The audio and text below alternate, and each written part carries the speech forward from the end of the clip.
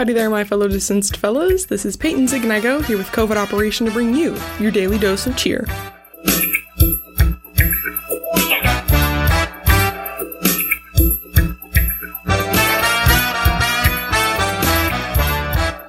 Happy Thursday! That's right, it's Friday Eve.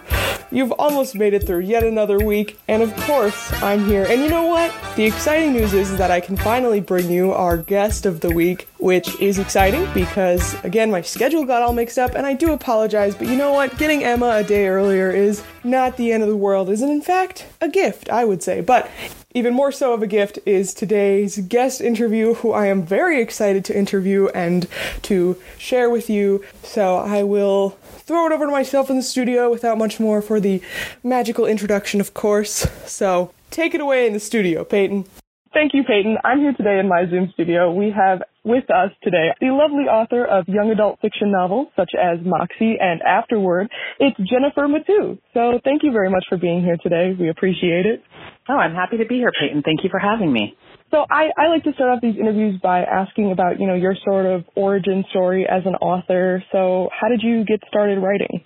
Well, I grew up in the suburbs of Washington, D.C., Northern Virginia, and was always drawn to reading and writing. I heard the term once, I didn't come up with it, but I heard once the term womb writer. You come out of the womb just wanting to write, and that was me. As a little girl, I remember before I could actually write, I would dictate stories to my mother, and she would write them down for me, and then I would illustrate them. So, I was just always drawn to writing and literature, and it was, I don't know, I was a sensitive kid. I was kind of a shy kid at points, and the world of books was just really comforting for me, as I know I'm sure it is for a lot of your listeners. And so in fifth grade, I won a writing competition at my school, and the prize was that the book that I wrote got to be in the school library for a year. And kids I didn't know were checking it out, and that was so thrilling to me that anybody would want to read something that I had written that wasn't my mom or dad, right? I think that's how I got the bug. And then in high school, I edited the school paper. My parents, thought, okay, she likes to write, and I'm the proud daughter of immigrants. My mother is from Cuba and my dad's from Chile. And I always joke around that they thought they weren't going to send their daughter to college to be an English major. They were like, they didn't, even though there are plenty of jobs that English majors can get. I think that they thought, if we're going to send you to college to be a writer, maybe be a journalism major, right? Because you could be a journalist, right? And in fact, that's what I did. I went to Northwestern and I majored in journalism, and I worked as a reporter for a while, and it was interesting. I covered the arts and human interest stories. That's what brought me to Houston, where I live now. But it just wasn't really the long-term career for me. I ended up transitioning into being an English teacher 15 years ago, one of the best decisions I've ever made with my life. And that's how I found YA, or what YA looked like 15 years ago. And I started reading the books that my kids were reading, because I wanted to know, what I grew up on Judy Blume, what are the kids reading today? And then I started writing YA. So that's kind of how my story goes, right? And so, writing has just been a huge part of my life in many different forms. In my 20s, I had some personal essays published as well, some nonfiction. So I just can't imagine not writing in some capacity. And I'm really fortunate that YA novels have been where I've found a really happy place for now.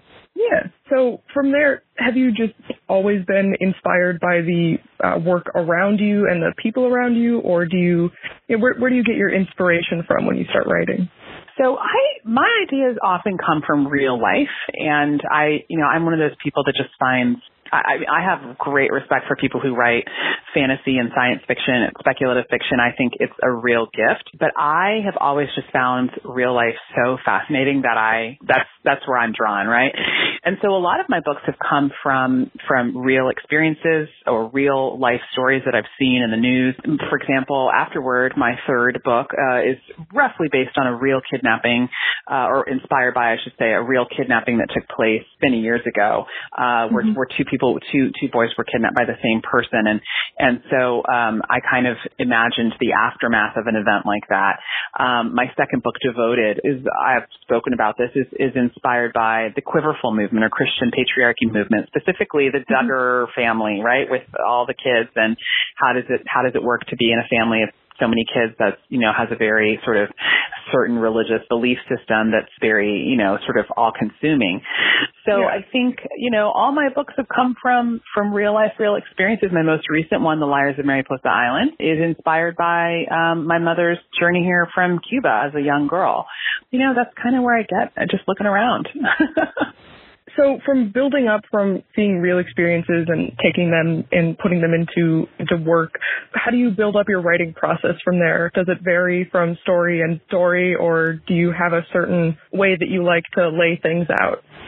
So I typically, an idea will come to me and I will, often get excited when I get an idea, right? I'm not a writer that maybe gets a million ideas a year, right? Some writers talk about having what they call plot bunnies in their heads all the time. Yeah. And, one of my former editors said, you just need one good idea a year, right? So usually I'll get one and then I'll let it marinate for a while and I'll think about it and I'll kind of work it out in my head. And then typically I'll work out a rough outline, a plot outline. There's those terms plotter or pantser, right? I'm pretty much in between. I'm sort of in the middle there where I have the basic story arc worked out in my mind and I really get to know the characters really well. I really start to, kind of meditate on them because I'm a very character driven writer. And then I kind of start writing. And what ends up happening is that, I usually know where I want to end up. I usually have the end in mind. I have that final scene kind of in my head and my gut's never really, steered me wrong there in terms of knowing what the end of the book is going to look like. And so I aim for that.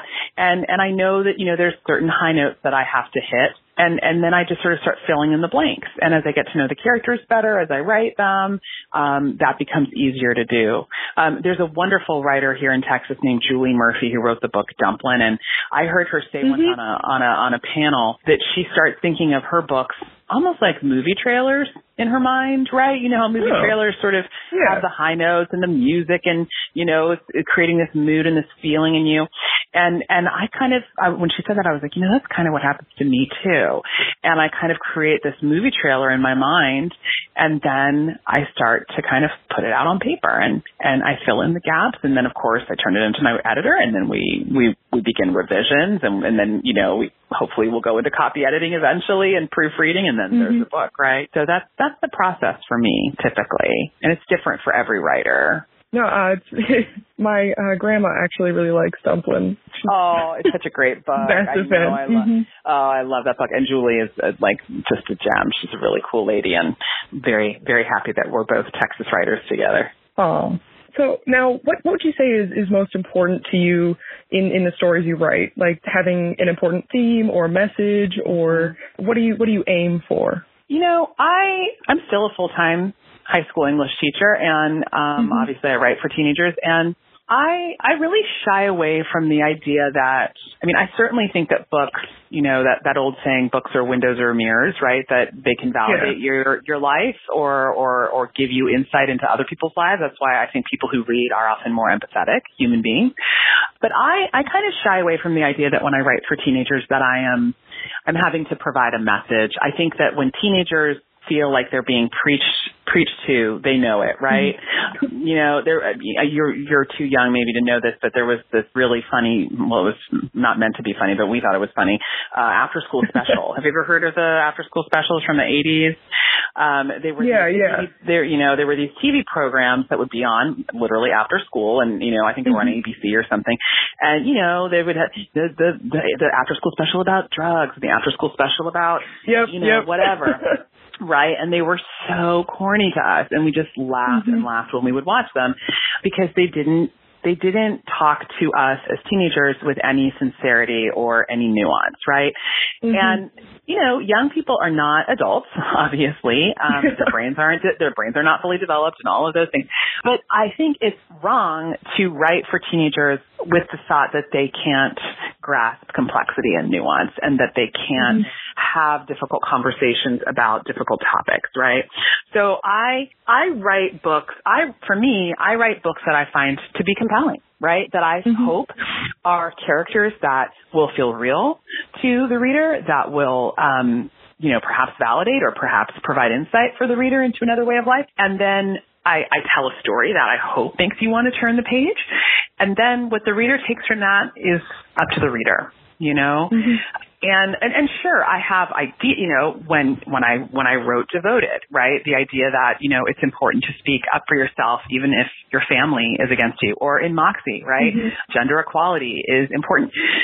That, of course, that's what I want readers to take in some way, but I don't go into it like, do you know what I mean? Like, I don't sit down and say, this book's going to teach kids X, right? That's not how I sit down to write. That's not. I start with the story and the characters, and then trust that whatever needs to come out of that will come out of that.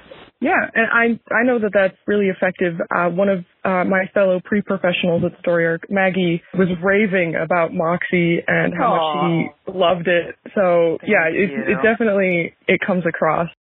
And I'm back, of course. You know how this works. I can't give you the full interview just yet, so we're cutting it off here. But thank you very much to Jennifer Mathieu for being interviewed on the podcast. She was awesome to talk to, and I had so much fun, and I hope you enjoyed listening just as much as I enjoyed talking with her. So thank you both to her and to you for, of course, listening.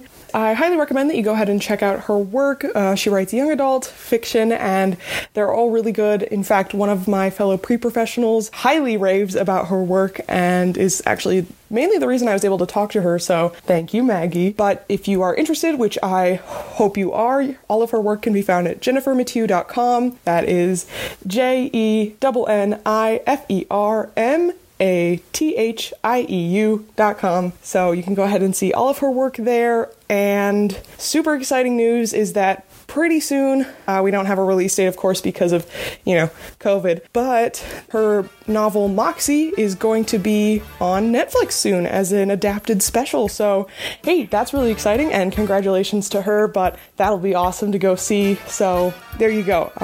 Even more incentive to read the book first, because you gotta read the book first before you see the movie so that people know you're cool. You know how that works. Right. Yeah. I've talked long enough, but thank you very much for tuning in as always. It is much appreciated. And another big thank you to Jennifer Mathieu, and I hope you go ahead and check out her work and enjoy it just as much as we do here at Story Arc. I thank you very much for being here with me today. I will see you tomorrow. This has been COVID Operation. I've been Peyton Zignago. Thank you very much as always. I will see you tomorrow. Stay safe out there. Peyton and Tapioca, over and out.